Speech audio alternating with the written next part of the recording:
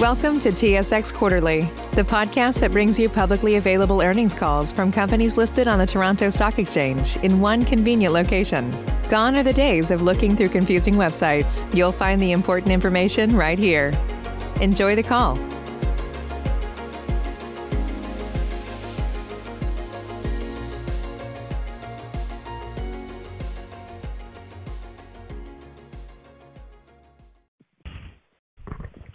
Greetings and welcome to the Industrial Alliance fourth quarter earnings results conference call. During the presentation, all participants will be in a listen-only mode. Afterwards, we will conduct a question and answer session. At that time, if you have a question, please press the 1 followed by the 4 on your telephone. If at any time during the conference you need to reach an operator, please press star 0. As a reminder, this conference is being recorded on Thursday, February 17, 2022. I would now like to turn the conference over to Marie-Annick Bonneau, Head of Investor Relations. Please go ahead. Good afternoon and welcome to our fourth quarter conference call. All our Q4 documents, including press release, slides for this conference call, MD&A, and supplementary information package are posted in the Investor Relations section of our website at ia.ca. This conference call is open to the financial community, the media, and the public. I remind you that the question period is reserved for financial analysts. A recording of this call will be available for 1 week starting this evening. The archive webcast will be available for 90 days, and a transcript will be available on our website in the next week. I draw your attention to the information on forward-looking statements on slide 2 and on non-IFRS and additional financial measures on slide 3. Also, please note that a detailed discussion of the company's risk is provided in our 2021 MD&A available on SEDAR and on our website. I will now turn the call over to Denis Ricard, President and CEO. Good afternoon, everyone, and thank you for joining us on the call today. As usual, I will start by introducing everyone attending the call on behalf of iA. First, Jacques Potvin, Chief Actuary and CFO.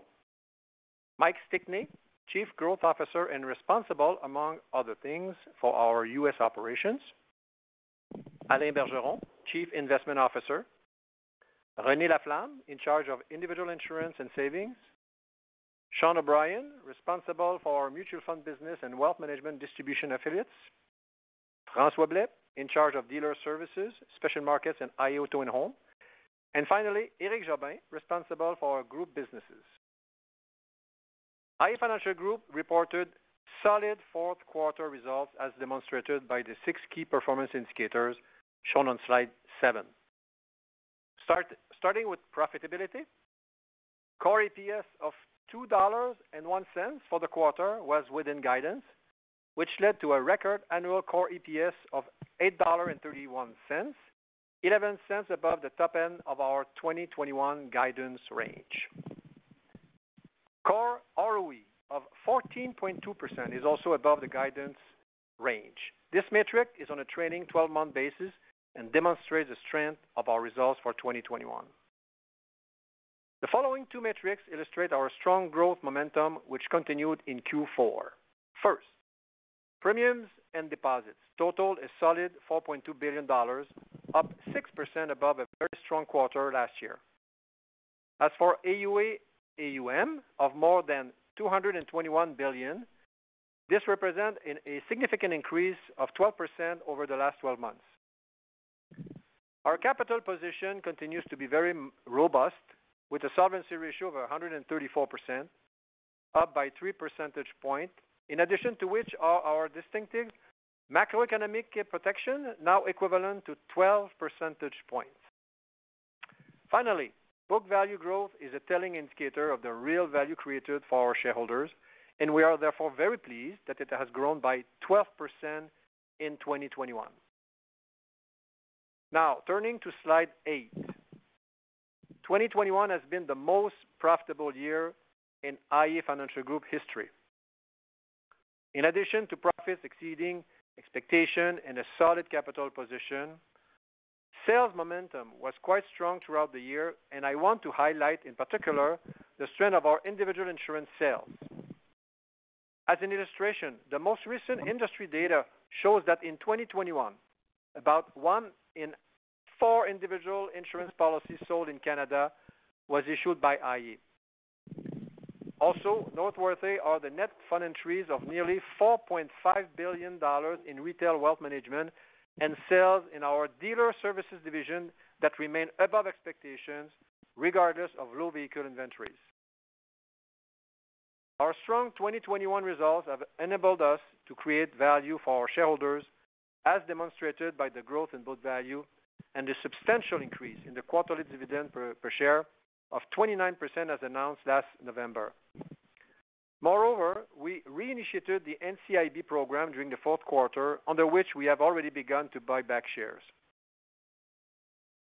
An important success factor in 2021 was the superior client experience provided by our employees and advisors, and I want to take the time today to thank them and to emphasize how much I value their engagement. Our employees are key to our success, as are our distributors and advisors. Indeed, at iA, client experience is based on a three-way relationship between the client, the advisors, and iA through its employees. Therefore, by taking good care of our employees, we're also taking care of our clients and advisors. This is one of the many reasons why we are committed to offering a great employee experience through good working conditions, flexibility, support, and a rewarding career.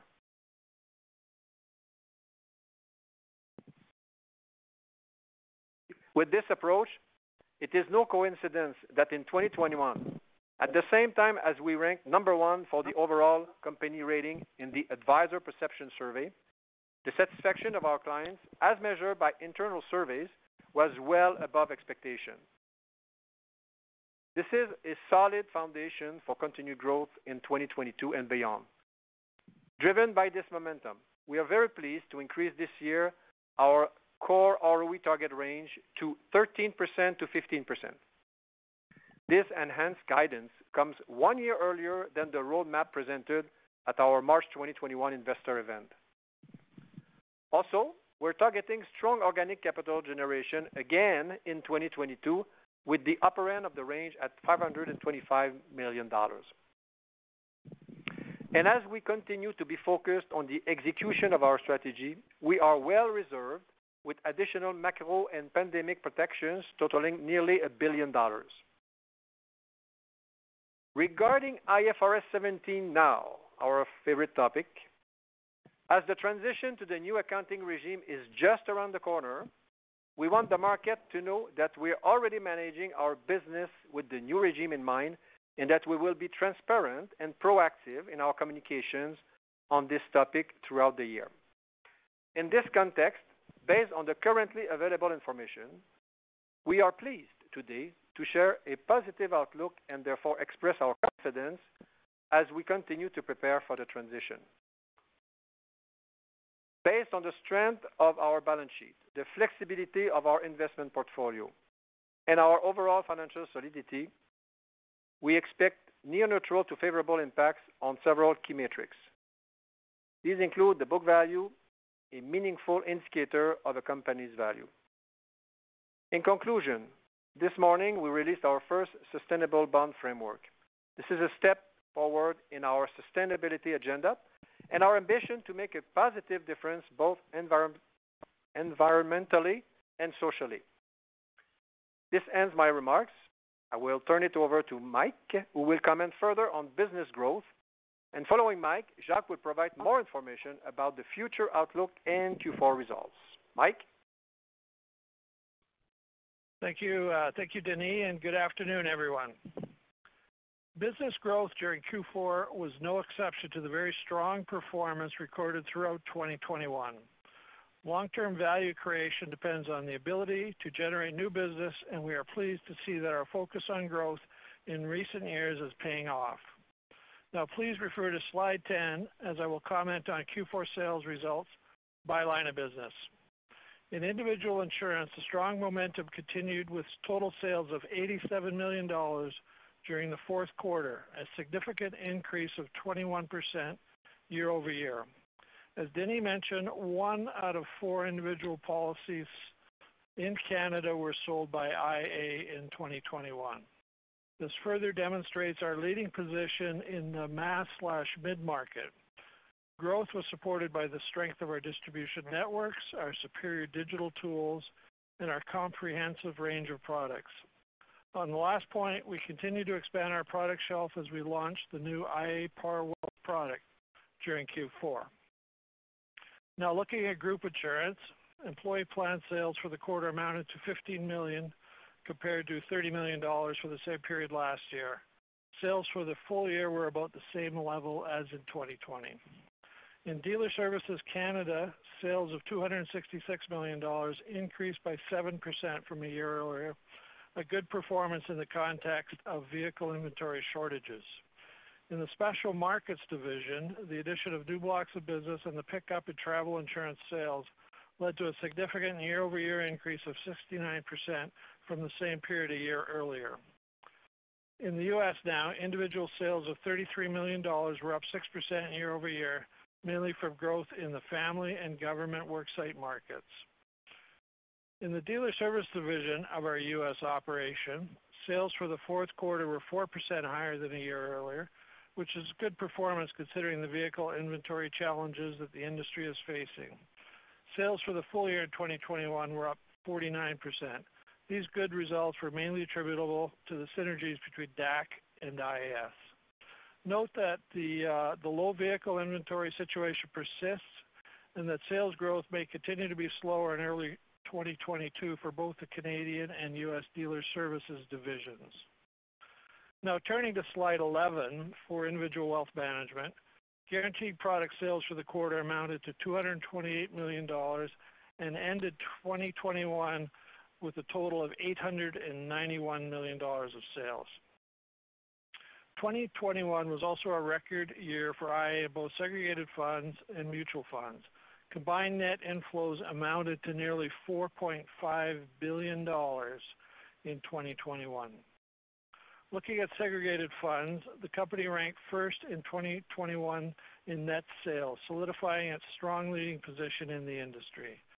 During the quarter, gross segregated fund sales exceeded $1.2 billion, up 41% year over year, while net sales totaled $823 million for the quarter, a strong increase of $276 million over the same period last year. As with individual insurance sales, distribution networks and digital tools have been key to our success. As for mutual funds, gross sales totaled $715 million. Net sales recorded for the quarter were solid with inflows of $242 million, showing continued momentum and bringing net sales to a record level of $1.2 billion for the year. This is thanks to the strong performance of the fund lineup, which we continually enhance to better meet the needs of our investors. On this note, in January, IA Clarendon launched 3 new portfolio solutions, including additional socially responsible investment portfolios. In group savings and retirement, good sales of $620 million compared with a very strong quarter of $879 million last year. As you know, sales in this sector tend to vary considerably from one quarter to another depending on the size of the contract sold. Finally, direct written premiums in our P&C affiliate IA Auto and Home continued their steady growth and increased 6% year over year. Overall, premiums and deposits, a key indicator of our success in growing the business, total nearly $4.2 billion during the fourth quarter and concluded the year with a very strong annual growth of 18% over the excellent year of 2020. Most sectors contributed to this solid result, especially individual wealth management.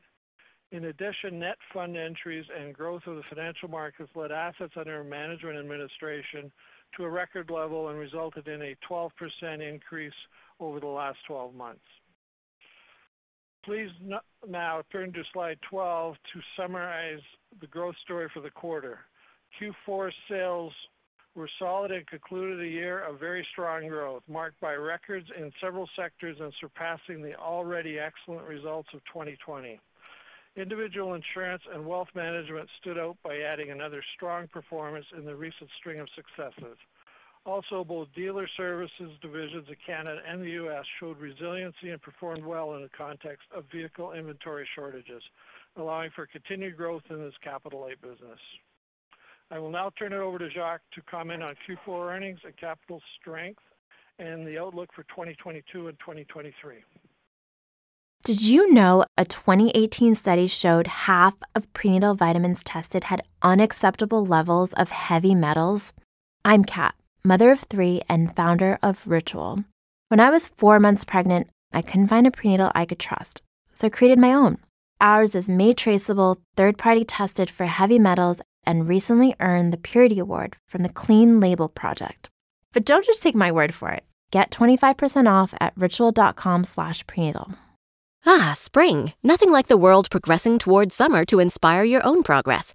That's what life's all about, in your career, relationships, and your finances. Let's talk about that last one. With the Chime Secured Credit Builder Visa Credit Card, it's easy to start building credit with everyday purchases and regular on-time payments with no annual fees or interest. So your weekly grocery run can feel even more productive, and that morning coffee can taste like a little victory. And if your credit scores grow, so could your opportunities to get lower rates on loans, like for a new ride or finally having a home to call your own. Sounds like progress, right? With Chime's Secure Credit Card, you can start improving your credit scores right away. Get started today at chime.com/build. That's chime.com/build. Chime feels like progress. The Chime Credit Builder Visa Credit Card is issued by the Bancorp Bank N.A. or Stride Bank N.A. members FDIC. Out-of-network ATM withdrawal and OTC advance fees may apply. Terms and conditions apply. Go to chime.com/disclosures for details.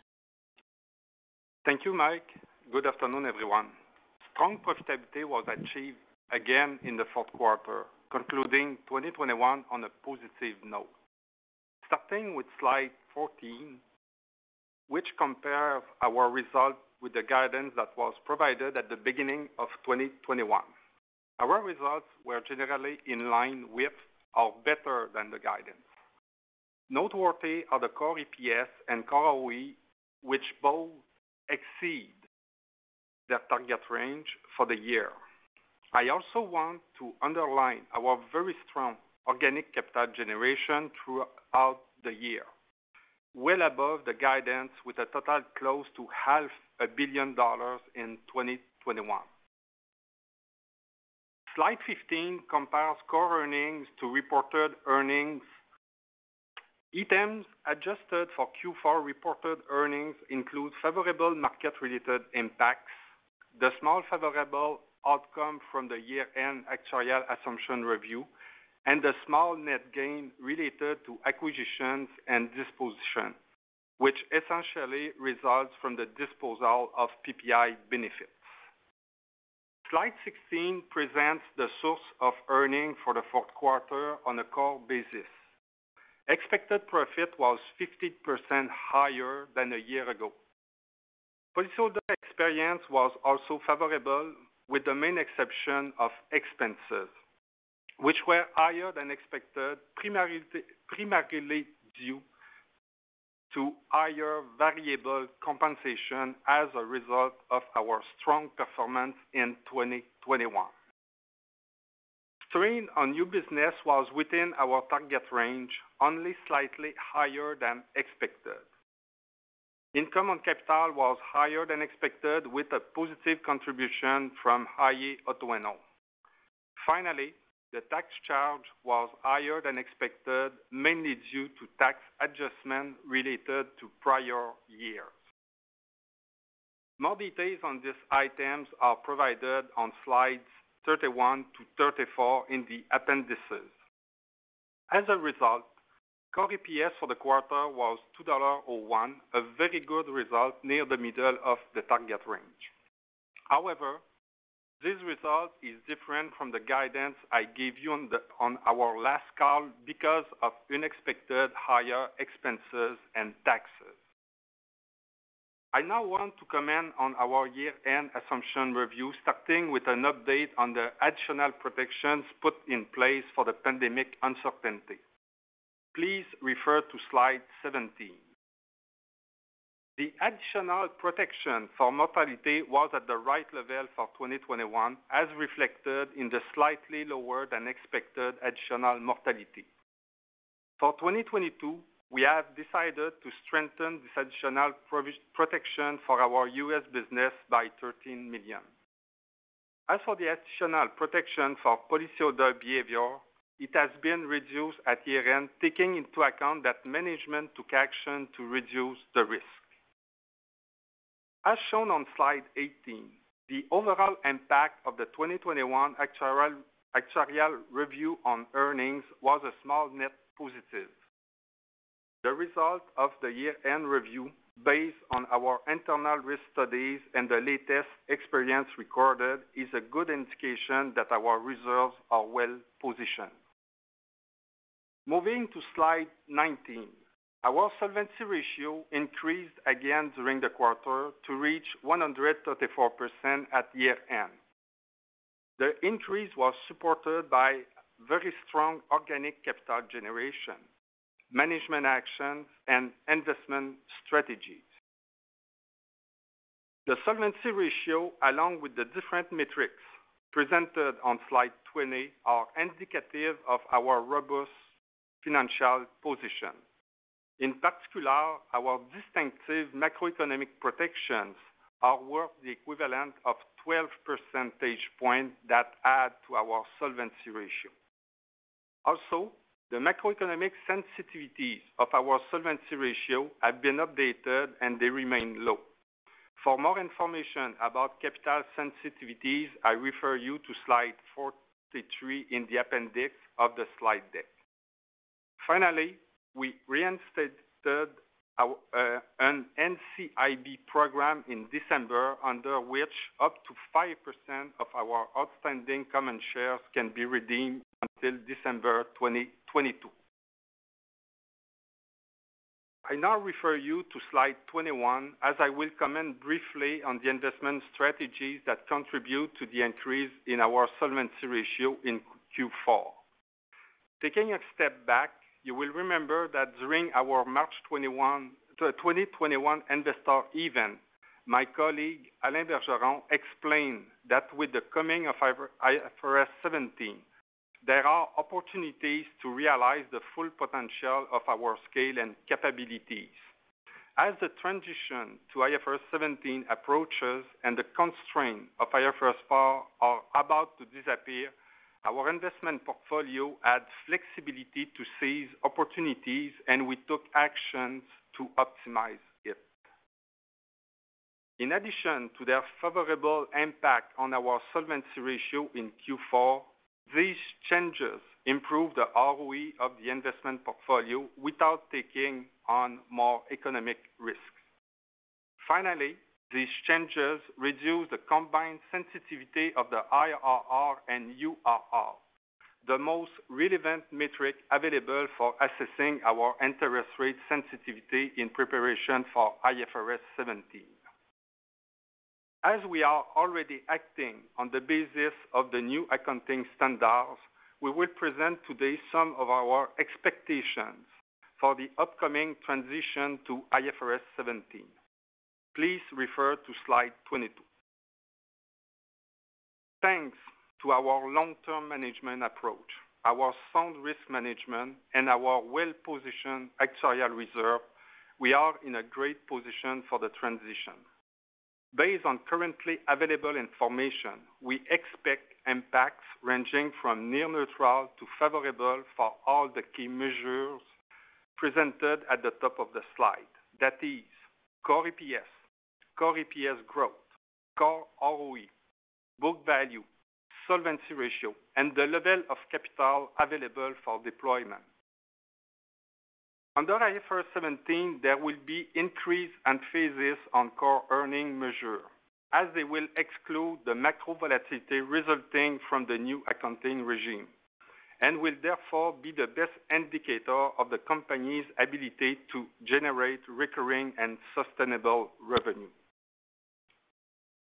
This outlook that we provide today is preliminary, as the 8 items displayed at the bottom of slide 22 are not finalized or remain uncertain.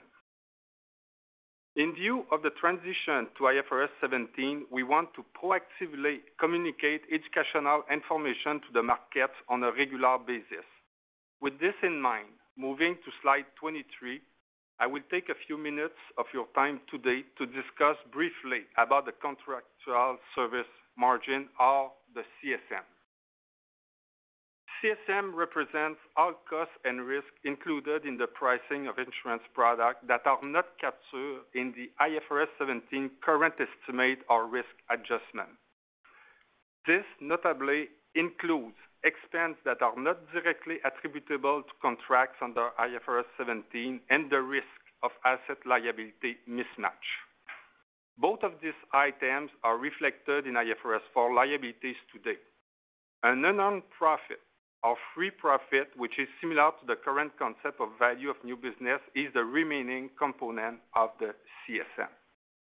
It is also important to understand that risk adjustment should be considered along with the CSM to better predict future IFRS 17 insurance profit. When future assumptions will realize as expected, risk adjustment and CSM will both flow to the P&L. It should also be noted that the establishment of the CSM and transition may or may not impact a company's equity.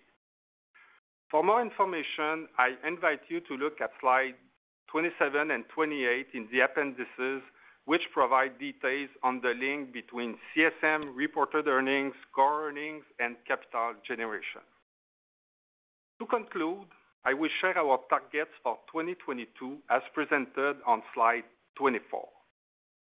Building on 2021's strong performance, we are significantly increasing our core EPS target range, with the midpoint being 14% higher than in 2021. Our core ROE target is also increased to 13 to 15%. As for the impact of new business, we are pleased to target a strain very close to zero, particularly as we prepare to transition to IFRS 17. Organic capital generation will remain strong with a target range of $450 million to $525 million. Finally, as disclosed at the end of 2021, our dividend payout ratio target of 25 to 30% is now based on core earnings. This completes my remarks. Operator, we will now take questions. Thank you. Ladies and gentlemen, if you would like to register a question, please press the 1-4 on your telephone. You will hear a 3-tone prompt to acknowledge your request. If your question has been answered and you would like to withdraw your registration, please press the 1 followed by the 3. One moment, please, for the first question.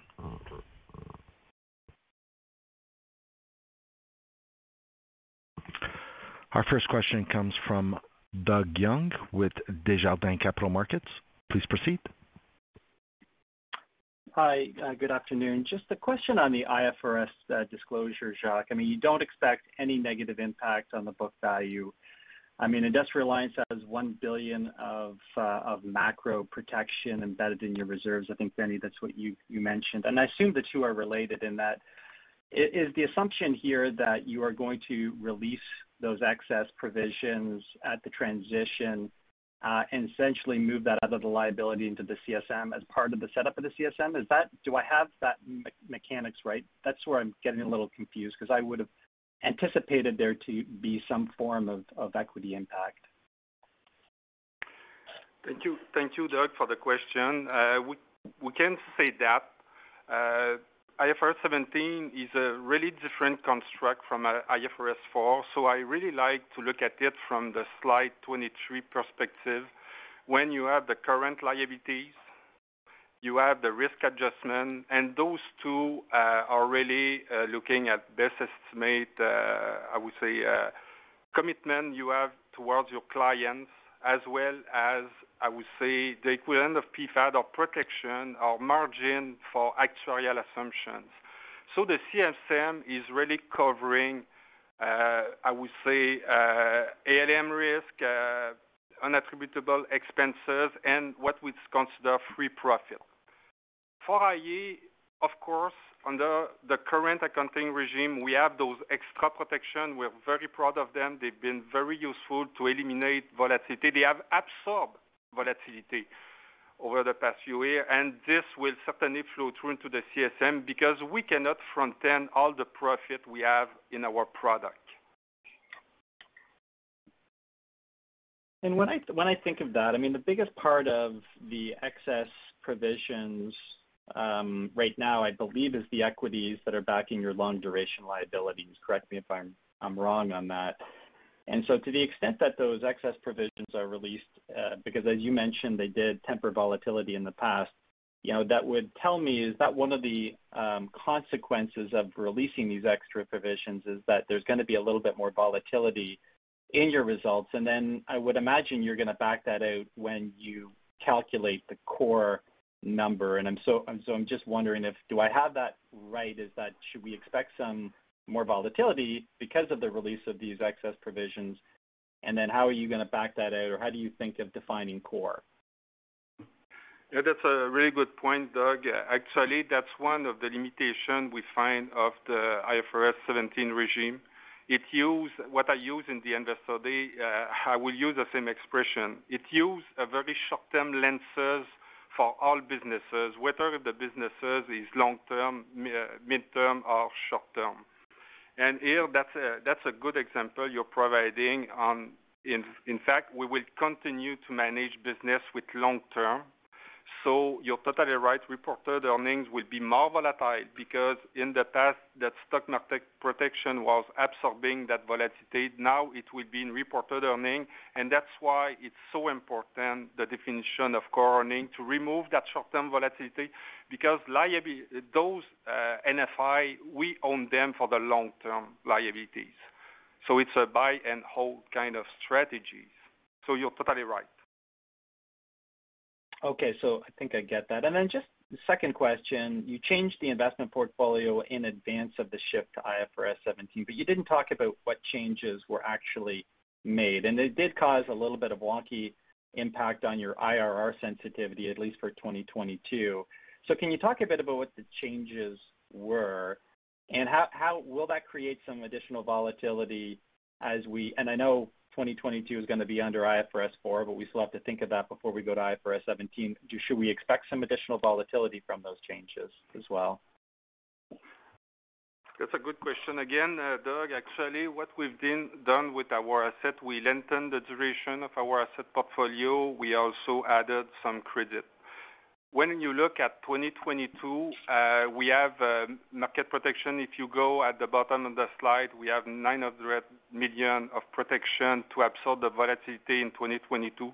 That's why we felt pretty comfortable doing those transactions, and we're very pleased with the risk profile. When we look at IFRS 17, I will answer it that way. We have always and will continue always to optimize, I would say, our economic view of our business, because it is an accounting regime change. It's not the underlying business that is changing. However, when you do that optimization, you need to take into account the constraints that the accounting regime and the regulatory capital regime are putting on yourself. And with those transactions, we are with the choices we're making with IFRS 17, because that's a standard, principle-based standard on which we can make choices. We are making choices to bring the accounting as close as possible, closer actually to the economic view. So it will help. Those transactions will help us in regard of the diversification of risk for under IFRS 17. Okay, I will leave it there. Thank you very much.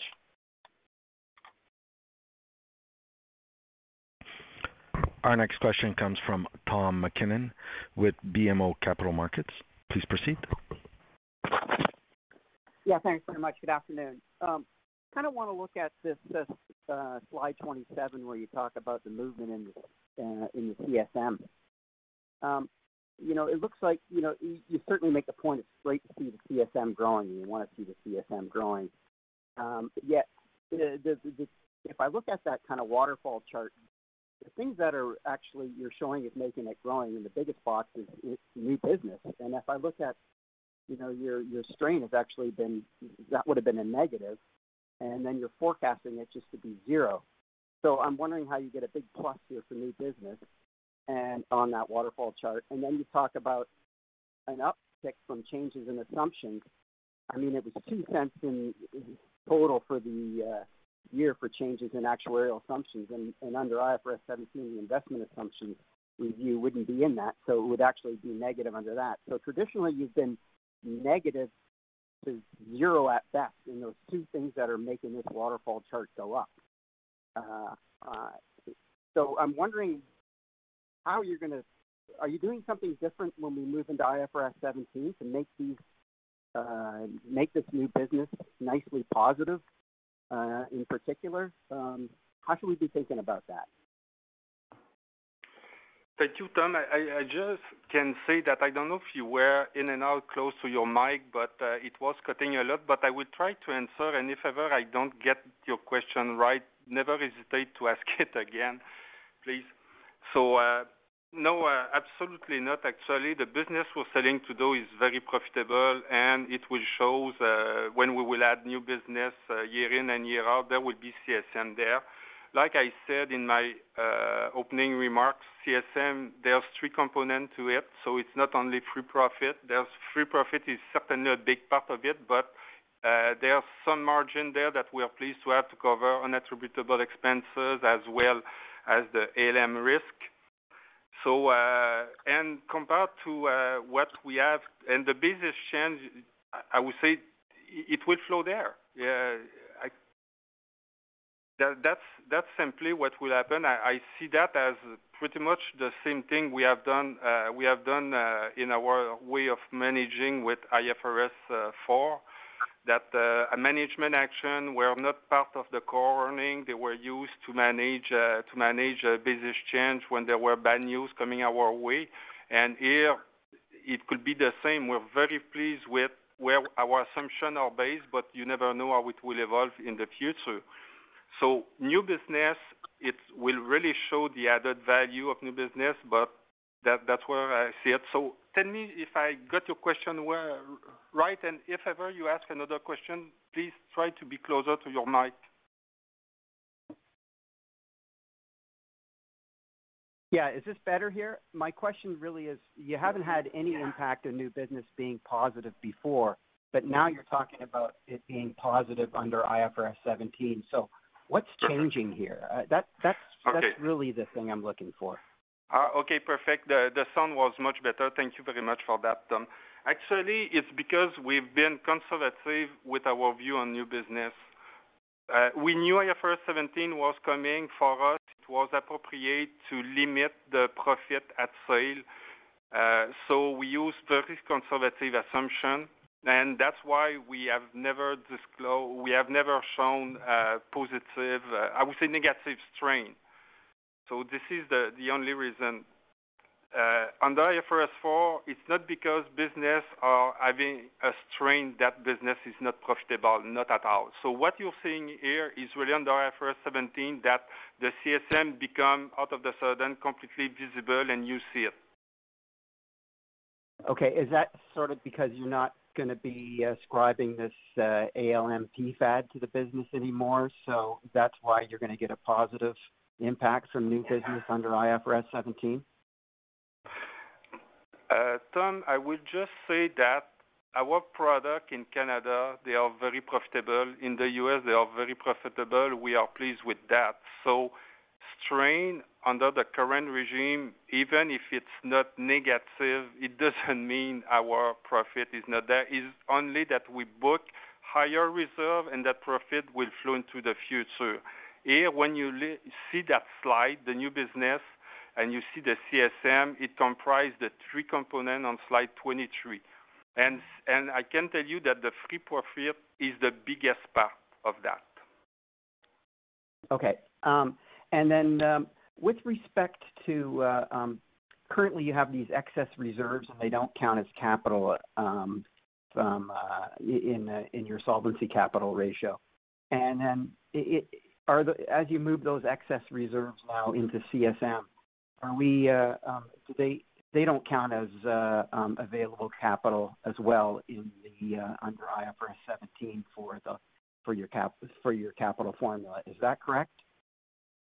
No, actually, that's why we're showing that our capital ratio will increase. Okay, those reserves that are not the stock market protection is not taken into account. That's what we are disclosing. We've been disclosing since Q3, I believe, 2019. This will now be part of CSM and other reserves, so it will now be part of the solvency ratio. So as you mentioned your solvency ratio not changing as you go to IFRS 17. The fact that you obviously is talking about adding the CSM to your equity, wouldn't that imply that your solvency ratio would go up under IFRS 17? That's what we expect. But at the same time, the fact that related to Doug's question earlier, volatility of reported earning and volatility of the capital ratio will be higher. Our target operating ratio will also increase. Okay, this is something that we have to factor in. But what we expect with the information we have now is really that the deployable capital will increase as well. So net, we should be positive. Okay, and my last question is, it seems like you kind of had almost like excess reserves that aren't really excess reserves, and you move into IFRS 17, so you put them into the CSM. Why didn't you just release them as equity? At the end of the day, we can release them as equity, but like I said in my earlier, those extra reserves have been very useful to absorb volatility, short-term volatility, and allow management to really concentrate on managing the business with a long-term view. So it has been very useful. I can release them now if I want, but I will have to book them again at the CSM when we will do the transition. So you have to put them into CSM. Is that what you're saying? Under IFRS 17, didn't you have the choice to release them to equity under IFRS 17?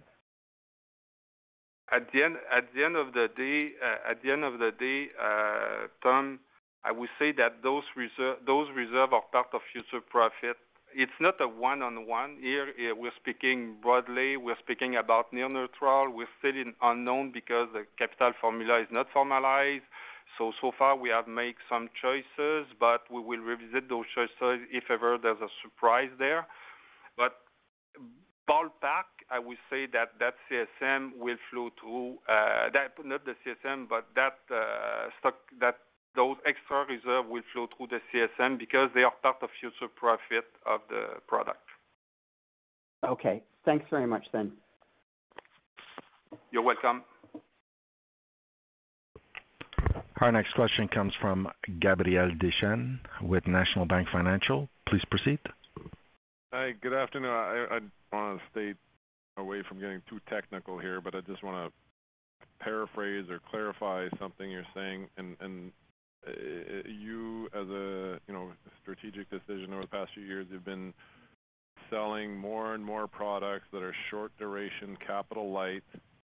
In theory, you guys could have, your company, I should say, could have been recognizing new business gains, but you didn't, so that you would be better, avoid downside risk, I guess, from IFRS 17. Is that sort of the thing? It's a fair statement, Gabriel. Okay, and then just the rate sensitivity thing. The IR sensitivity that went from like virtually nothing to 25 million downside when rates go up 10 basis points. Can you just explain that to me? What changed? I guess there was a change in the portfolio. Why did that have an impact? If we can try to keep it at a high level, and is that sensitivity going to be a bigger number under IFRS 17? Okay, this is the same answer I provided earlier, Gabriel. We lengthened the duration of our asset portfolio and we added some credit Right. And it has a very nice and great impact on the solvency ratio, but it increased the IRR sensitivity risk. But under IFRS 17, what will be very important for us is the whole liabilities, which is better measured by looking at the combination of IRR and URR. And this is really the metric on which we're reducing our risk. So that's why I'm saying that moving to IFRS 17, we are bringing the accounting / capital regime closer to the economic. So that's really what's in it here. Yeah, it's Denis here. I'd like to add something on this.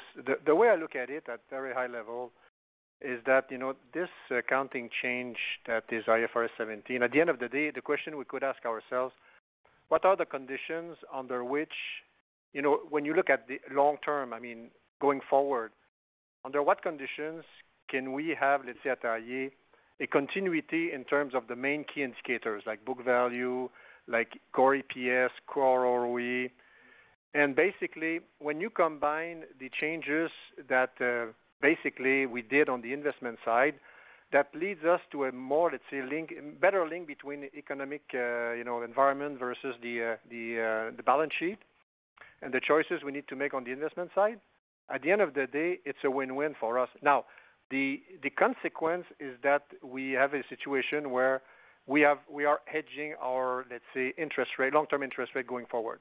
So by doing that, lengthening the duration of asset, increasing credit, we are in a great position where we can see that the IFRS transition will be either slightly positive or even neutral for us.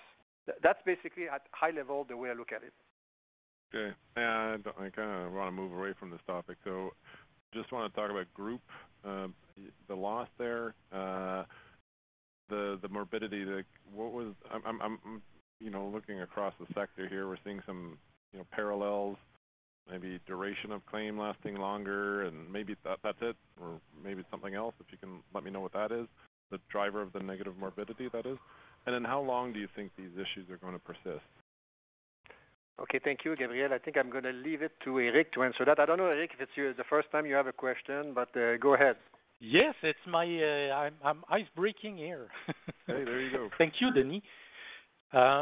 So to answer that question, I would say that it has not been visible last year, but there are many parameters at play when we talk about disability. Just thinking about short-term, long-term, incidence rate, duration of disability, and finally termination. And last year we had some fluctuation in those parameters during the year, but they tended to cancel out over the year, so it did not really impact our experience. And what happened in Q4 that we noticed is a slightly higher duration on short-term disability and a bit higher incidence on long-term disability. So they line up in the same direction. But when I think about the future, and if we think about what happened in the last 2 years with respect to those parameters, they have sometimes gone up and then come down. And when I look at the numbers right now, there's no reason to believe that they will not come down and in line with our pricing parameters. So, okay, what's the, some analogy type stuff? Not analogy, but just give me some real world explanation here. Higher duration on STD, that's because hospitals are tied up, so getting care takes longer. And the incidence on LTD moving higher, is that mental health or what? Yeah, it's a bit, when you think about the COVID impact, on the health side, people are trending to take a bit more time to return to work. And there is a bit of what I would call a spillover effect between STD that goes into LTD. And in the past, they tended to settle and return to work earlier. So that's really what's happening there. So they will just return sooner than normal on the LTD side. So you expect this stuff to settle out in the near term? Yes. That doesn't mean, though, that we won't have volatility, but yes, I'm expecting that to settle out. Thank you.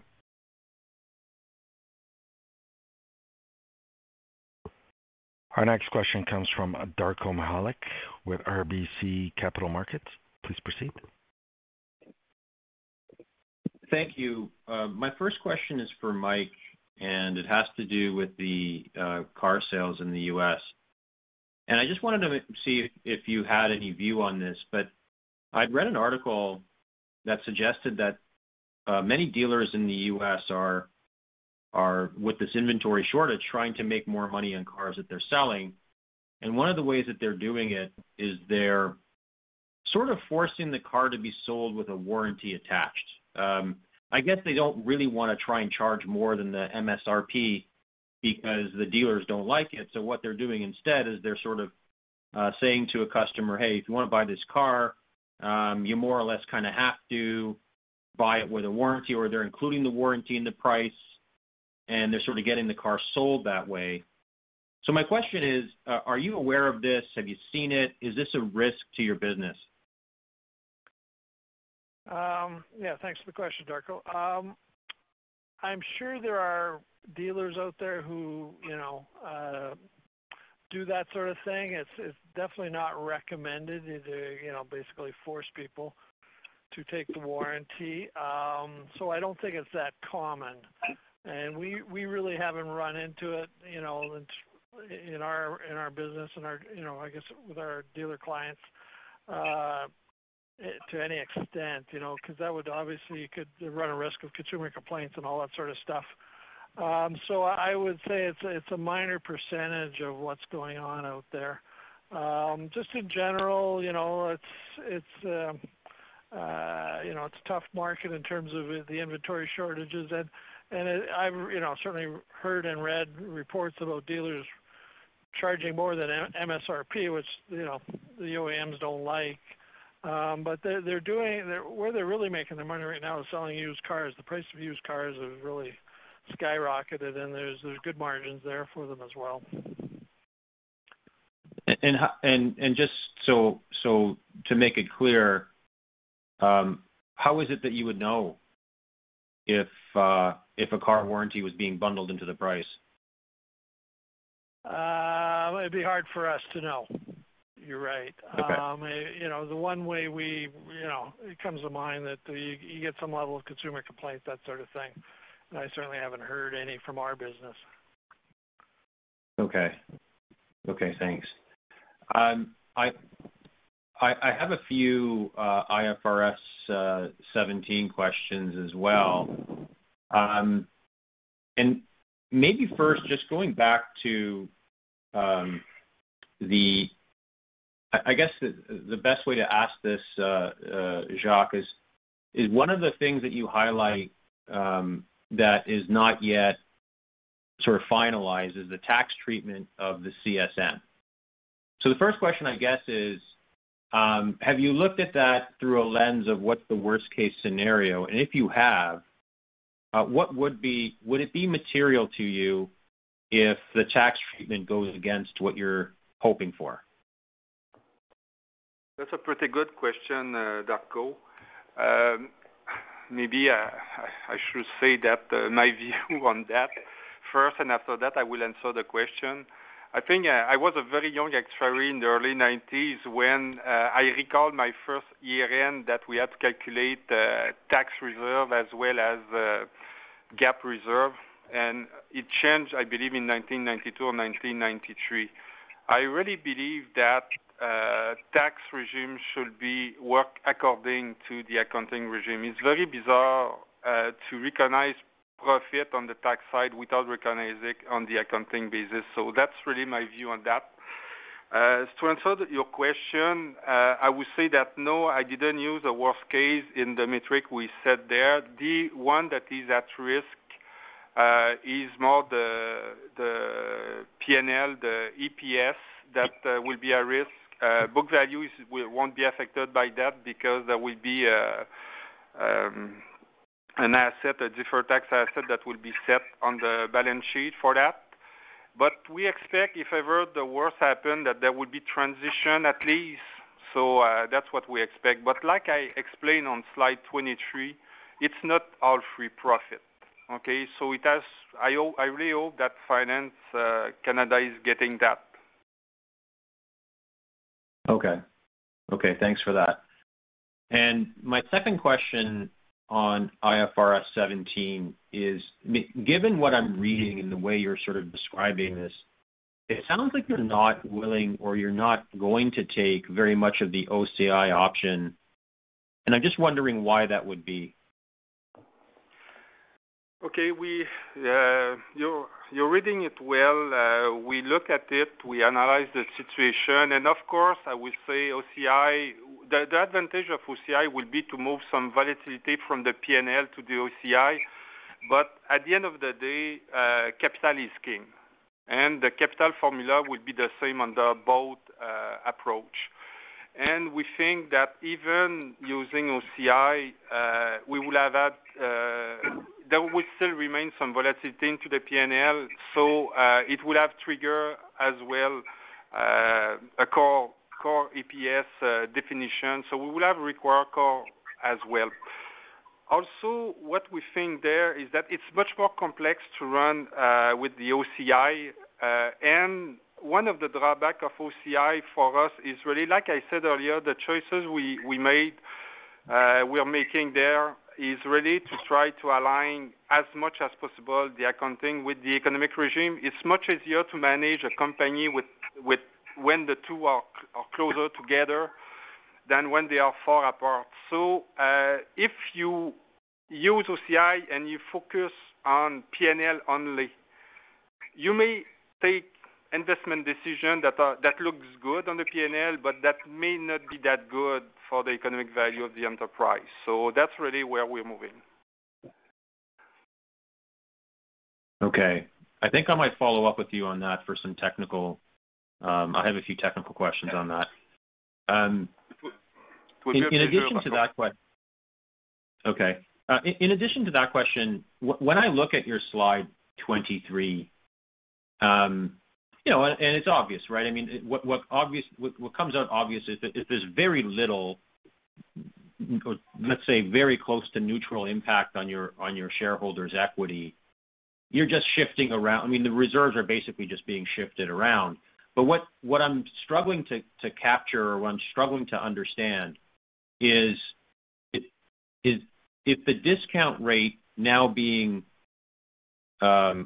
related to the nature of your liabilities and disconnected from your assets, I would be under the impression that the discount rate might actually be lower than sort of. I know this is a strange concept, but if you bear with me, I would think that the way you discount now would be at a lower rate, and therefore your overall liabilities would have increased and your equity would have dropped. Is it the opposite? Is it actually that the discount rate is close to where you're currently discounting? And maybe you can also weave into your answer how you are arriving at your discount rate. Is it a reference portfolio or something like that? Might help me as well. Okay, we're using reference portfolio, and the way I would summarize the answer there, because it's two different constructs, the fact that we have had the stock market protection, I would say that we have not been aggressive using the investment rate we're using today is not is conservative. I would say it that way. It's conservative because we wanted to have that extra caution to absorb the volatility. So that's why rates are comparable. But when we construct our IFRS 17 assumption is really reference portfolio, and the illiquidity premium was built according to the characteristic of the liabilities. So that's really it. And if ever your interest rate, the discount rate, you change it, you're just transferring money into the CSM, because at the end of the day, you must not front-end profit under the IFRS 17 regime. Okay. And just two more questions, and I promise I won't hog the puck anymore.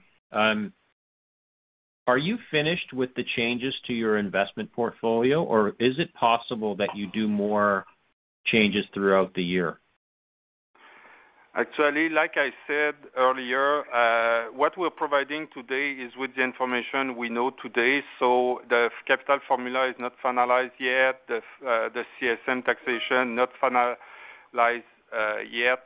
So at the end of the day, there could be some changes that we will bring. Okay.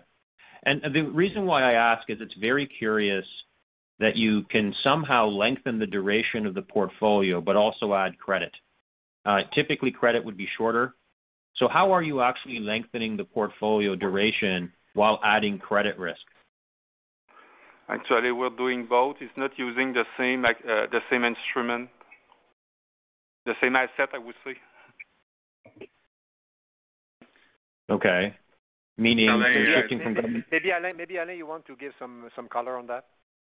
Yeah, Darko, there are multiple ways to increase the duration. One is to take physical bonds and change them, and that's one thing that has been part of the toolbox. But another way is to add derivatives or to use derivatives to increase the duration. So if you include that, then you can achieve what we've achieved. Okay, so that's as I suspected. But one way or another, you're still shifting. I mean, it's very hard to somehow figure out how you can extend the duration and the yield without having risk somewhere in the portfolio. So it seems to me like you may have added spread risk. Is that the way I should think of it, and swap risk as well? Well, so you're right that sorry. Go ahead, Alain. Yeah, so I mean, there's a few things to think about. So that's true that when you add, for example, derivatives, then you can get exposure to, you've mentioned swap spread, that would be an example, or liquidity, that could be another one. For example, depending on how you structure the short end leg. But I think if you take a step back, I think the important part is when you start to think of the IFRS 17 or 2023 plus, by making the portfolio changes that we've made, the one thing that, well, actually both lending duration, it reduces the economic risk because it manages the total or overall interest rate exposure. The other thing is it's with the credit. The credit in the new world or IFRS 17, adding to our credit actually reduce ALM risk. And so that's an important consideration and why we've been making these two. Actually, adding the credit decreases that risk, but also increase the portfolio income. I see. Okay, so you're trying to. I mean, I guess at the end of the day, Jacques, I'll have to ask you about the investment result at some other time. But is that a key component of your earnings stream as well going forward? Or it sounds to me like you're really pushing us on the CSM and the risk adjustment as being the core measure to look at, and net investment result is something that's really pushed to the side. Or am I assuming that, or am I just assuming too much there? No, everything will continue to be important. Where the unfolding of the CSM and risk adjustment, there will be insurance risk there. There is interest. There is interest factor into those two calculations. So you need a good investment strategy to provide the investment return to compensate for it. It's the same world we're living it today. It's just reported a little bit slightly differently. Okay. All right. I'll follow up with you after, Jacques. Thank you very much for tolerating my questions. You're welcome. Just one thing I would close on this topic is that you're right that while making changes, you move risks around a little bit, but it's our view that even the composition of the risk have changed. The total economic risk is about in the same ballpark. Okay.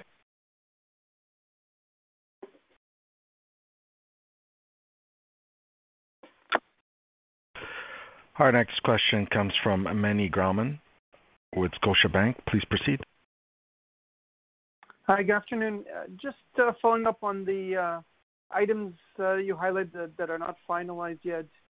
What's your expectation in terms of timing, both for the tax treatment and the final capital formula? Do you have a good sense of when we should get clarity there? My understanding is capital formula will be probably late this spring. About the taxation, I don't know exactly. And if you consider both those items, where do you view more risk being? I don't know. I don't know how to answer that one, Manny. We are ready to call the shot when we will see what will be the playing rules. So we'll see. Okay, fair enough. I just wanted to ask another question on expenses, Jacques. You talked about how expenses surprised you in Q4, and just wondering, as you look at 2022, what are you expecting, and how do you gain confidence that you won't be surprised again? Obviously, inflation is a big topic these days. So I'm just wondering how you're thinking about expenses in 2022, and especially relative to the surprise that you got in Q4.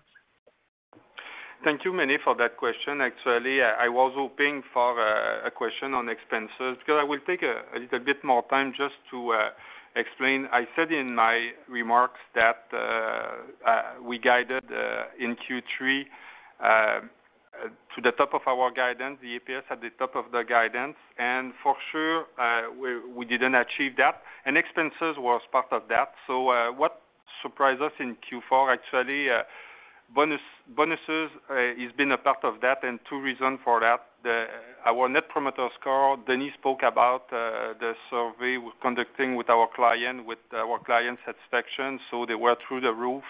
So we are not expecting that, as well as the Q4 growth has been better than what we were expecting. So we had a 4-cent impact, higher 4-cent impact that expected when I guided you in November on that aspect. There's also a file we have with Revenu Québec with one of our life insurance distributor, and on that one we decided to be prudent in December and took a provision for that, so it's 2 cents. Also, we had a lower proportion of tax deductible expenses that cost a 3 cents in Q4, and we have provision all year along with an assumption there, and we discovered in Q4 that we didn't provision enough. So it added those three elements add to 9 cents, and the tax true-up. I was not expecting the tax true-up, so 4 cents there. All other gain and loss are pretty much in line. So overall, it's 13 cents lower than what we're expecting. So this is to reconcile Q3 guidance to Q4. Q4 by itself, when I look at expenses, is really there's 24 cents, and from those 24 cents, there are actually at least 10 cents on bonuses that really should be linked to the first 3 quarters, because it's really related to the overall yearly performance, strong performance on both the top line, bottom line, and the client satisfaction. Also, I spoke earlier about the tax, about the non-deductible expenses. This part also has to be spread over the year, and the tax provision is really a one-time item.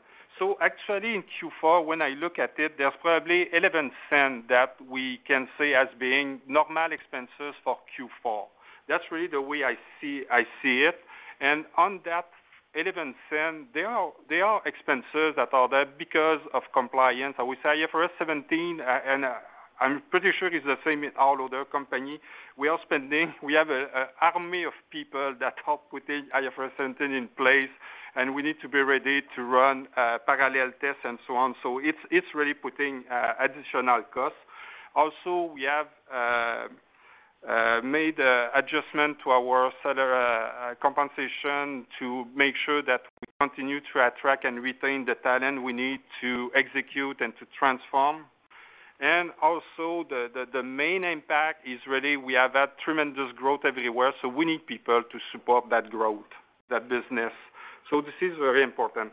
So the bottom line, and I'm coming to your question, 2022 guidance is taking into account everything we know today, so what is recurring into on the expense side.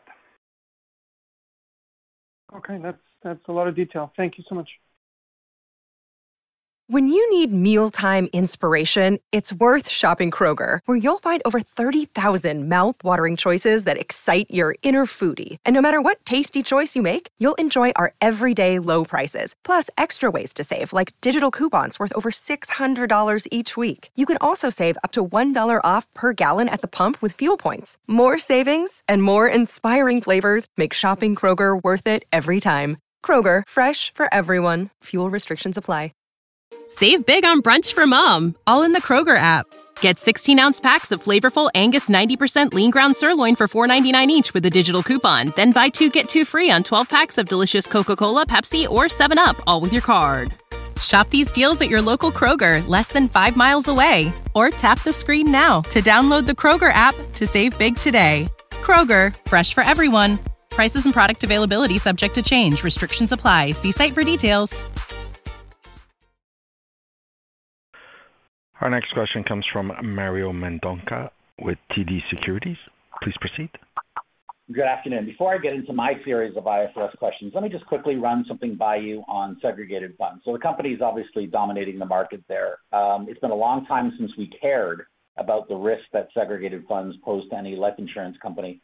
Perhaps you could just take us through the nature of the guarantees on these segregated funds relative to where your peers are today. Like, are you offering anything that others might think is outsized risk? And then relative to what you did before the big financial crisis of 2008 and 9. Okay, Mario, it's Denis here. I'm so glad you asked the question. I used to be the appointed actuary in those years, so I'm very pleased to answer that question. And you were there at the time as well, so it may remind you some of the discussion we had. I mean, when you look at it at high level, at iA, the best, I would say, guarantee, or not the best guarantee, but the best protection against, let's say, macroeconomic negative movement is in the design of the products. That's basically where it starts, before even thinking about investment strategies. And at iA, when you look at the design of our products, it's been less risky than anything you found in the industry. And I'll give you one example, or two examples. One is, let's say, our guarantee is by contract, not by deposit, where you would find guarantees across the other companies that were by deposit. Also, like the 10-year guarantee, we used to have, the guarantee that we sold were, let's say, for the at age between 55 and 65. So the average duration of the guarantee was significantly higher than 10 years.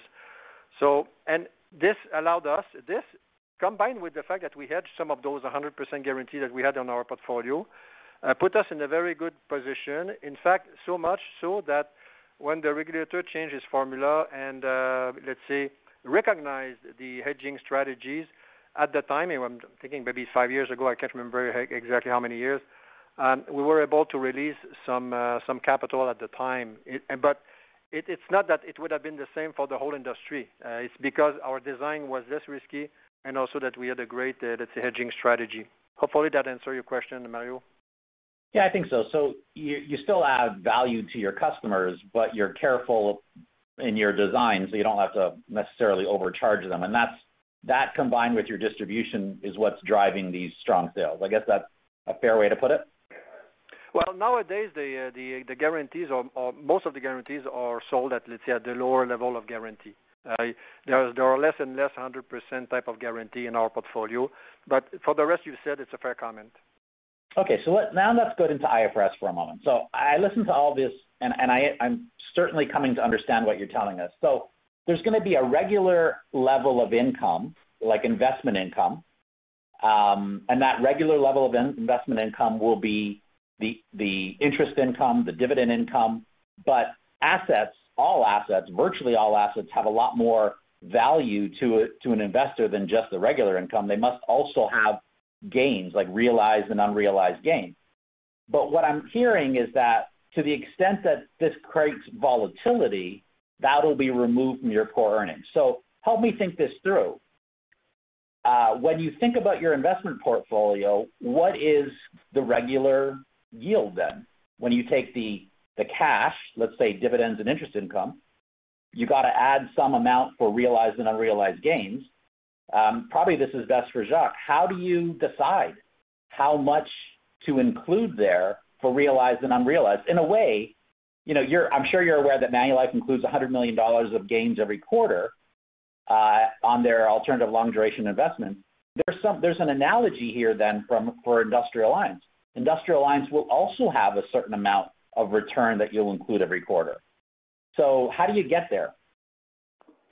Actually, that's a very fair question, Mario, here. And we have not gone through the math yet, but the principle you're explaining is exactly that.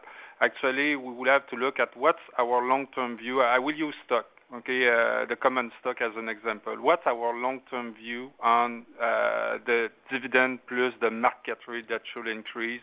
And that's probably this long-term view that we will put as being recurring, expecting core earnings. And anything that will be above or below will be considered as being non-core. So that's probably the mindset we will have here. Okay, so using long-term averages then for equity market returns and let's say long-term averages for real estate and everything else, I think that's entirely fair because it's objective, it's verifiable. I can kind of look at long-term returns and say, okay, that makes sense. Where the problem arises, and I'm just looking at the 2023, 2024, if I were running one of these companies and I knew that the analysts and investors would play ball with me and accept some kind of regular return, then I would just increase risk. I would extend duration. I would add credit risk, pretty much what you've done. I would do that to make sure that I maximize my core earnings on the assumption that everybody's going to play along with me and I'll exclude all the bad stuff. So what then is the governor? What is the thing that's going to stop a life insurance company from taking that? And I know this is a very cynical question, but what's going to stop a life insurance company from just going too far and adding so much credit risk and duration risk, knowing very well that the analysts will just ignore it anyway? What's the governor? I see two things there, Mario. The first one is risk appetite and tolerances. Okay, when we work those, there's two different views on that. We have an economic view and we have the accounting regulatory capital view. So everyone has to be on board, all executives as well as the board. So this gives us in check in regard of the return you can provide because you have to factor in all the risk you're taking into those two. And like I said, regulatory capital as well will catch you at one point in time if you're too risky because the capital, the way that the capital solvency ratio is working, it is stress testing all liabilities, all assets. So at one point in time, you will have to have the capital to support that risk. So, and the last thing I would add is that traditionally iA has had, let's say, less corporate credit than their peers. So we're still in a good situation here. Yeah, I think these are all great answers, and I to quote I think it was Ronald Reagan said, trust but verify. I think one of the things we're all going to have to do is have all the life insurance companies be very, very transparent in how they come up with these expected or recurring returns. Because as investors and analysts, if we can't get really comfortable with that, it's going to be awfully difficult to ignore all the bad stuff. One final thing then is Mario. Yeah. Mario, it's here. Can I just add something? And as you think about this and you challenge the industry and you challenge us, don't forget the impact that these decisions have also on the ALM risk, in the true economic ALM risk. In a way, links to what Jacques mentioned, which because the capital formula also includes that. But that's an important consideration, the risk and the return. Totally get you, but like an answer like "we're good guys, trust us," that's not gonna fly over the long term. I know where you're going with this, that you manage your ALM risk and capital, but we're going to really need to get comfortable with these recurring yields. Otherwise, it's not going to be acceptable to just ignore all the bad stuff. One final thing then. Sorry, go ahead. I was just going to say one final thing, if I may then. I can see how the LICAT will be adjusted to X this out. I can see how core earnings will be adjusted to X this out. But, some investors really care about book value and book value growth. And in fact, you, at the beginning of almost every one of your presentations, you're fond of saying, hey, we've grown our book value better than our peers. So what happens in a world where there's this massive volatility, we're all ignoring it from an earnings and capital perspective, but the book value is getting crushed every quarter? How do we deal with that volatility? Yeah, actually, we will have to live with it, but at the end of the day, that's exactly why we are working and we are paid to minimize the risk, to optimize the value of shareholder by minimizing the risk, having the best diversification of risk on the liability side as well as with our investment strategy, our ALM strategy. But down the road, as an insurance company, we're taking risk on all that, so it's diversification there that will be key. But there will be volatility there that we will have to live with. Thank you. I mean, suffice to say, this is going to be a really tough go in the first few quarters of 23, but I appreciate you giving us the information so at least we know what questions to ask. Thanks. Thank you, Mario. Our next question comes from Lamar Persaud with Cormark Securities. Please proceed. Hi, thanks. Just on IFRS 17, it sounds like some of the issues that still need to be finalized are pretty material. So I'm just wondering, is there any risk that implementation gets pushed out beyond 2023, or does it feel like we can get all the ducks in a line and, by January 1st? I hope not. With all the work we've been putting there and all insurance company that has put to be prepared for that date, let's hope that it won't be delayed again. Okay. Very simple answer there. There is no indication. There is no indication. Sorry, Denis here. There is no indication that there's going to be any delay. In fact, the industry would be very upset if there was to be any delay, which is different than, let's say, 3 or 5 years ago, where the industry wanted to have some delays. Now it's time to implement that. It costed enough money. It's just accounting, right? I mean, it's just accounting at the end.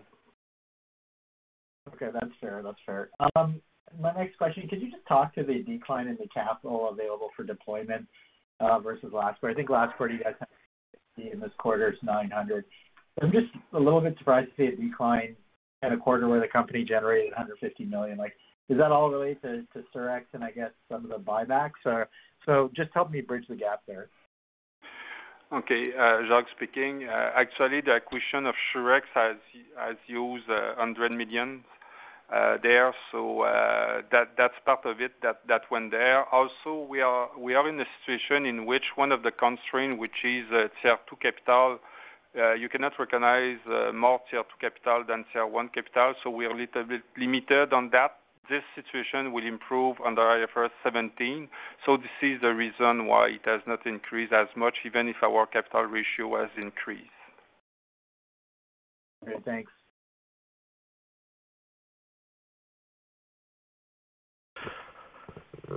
We have a follow-up from Darko Mihelic with RBC Capital Markets. Please proceed.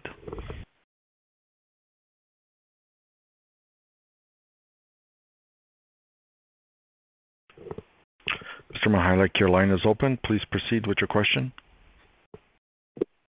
Apologies, I'm still hitting that mute button a little too often.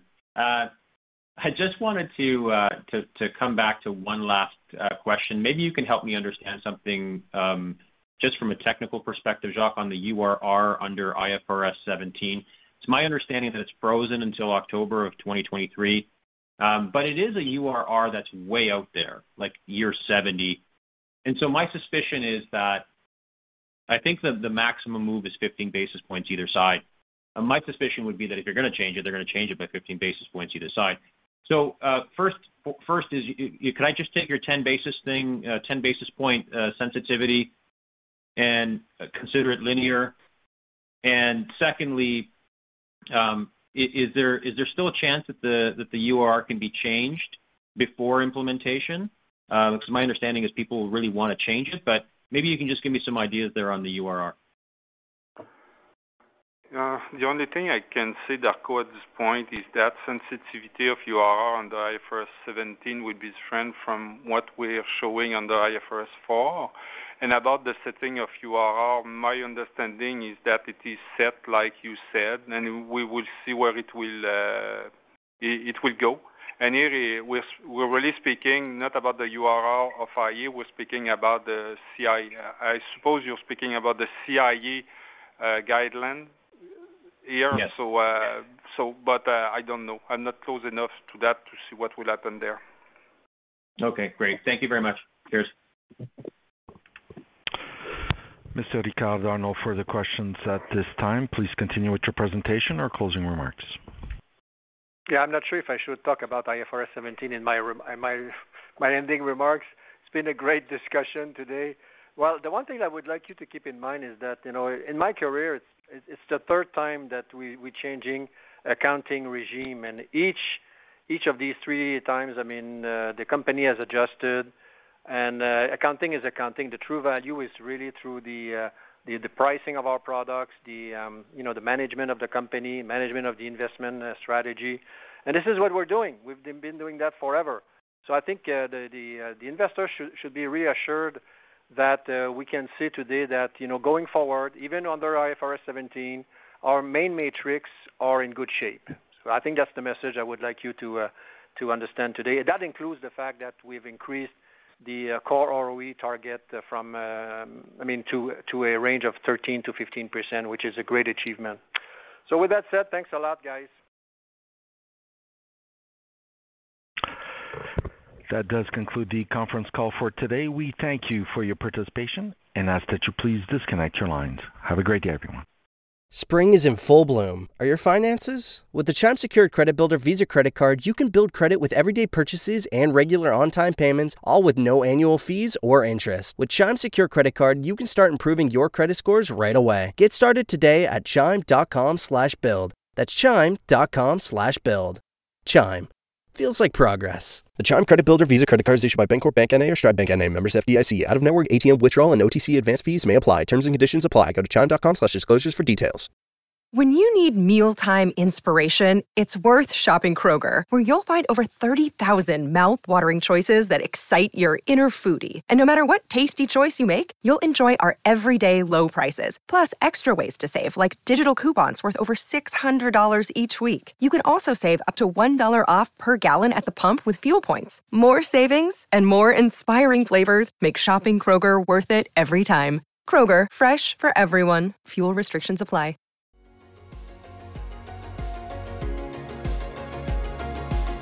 Thank you for listening to TSX Quarterly. If you enjoyed the cast, remember to leave a good rating. And remember, for any additional inquiries, please consult the company's investor relations section on their website. See you next time.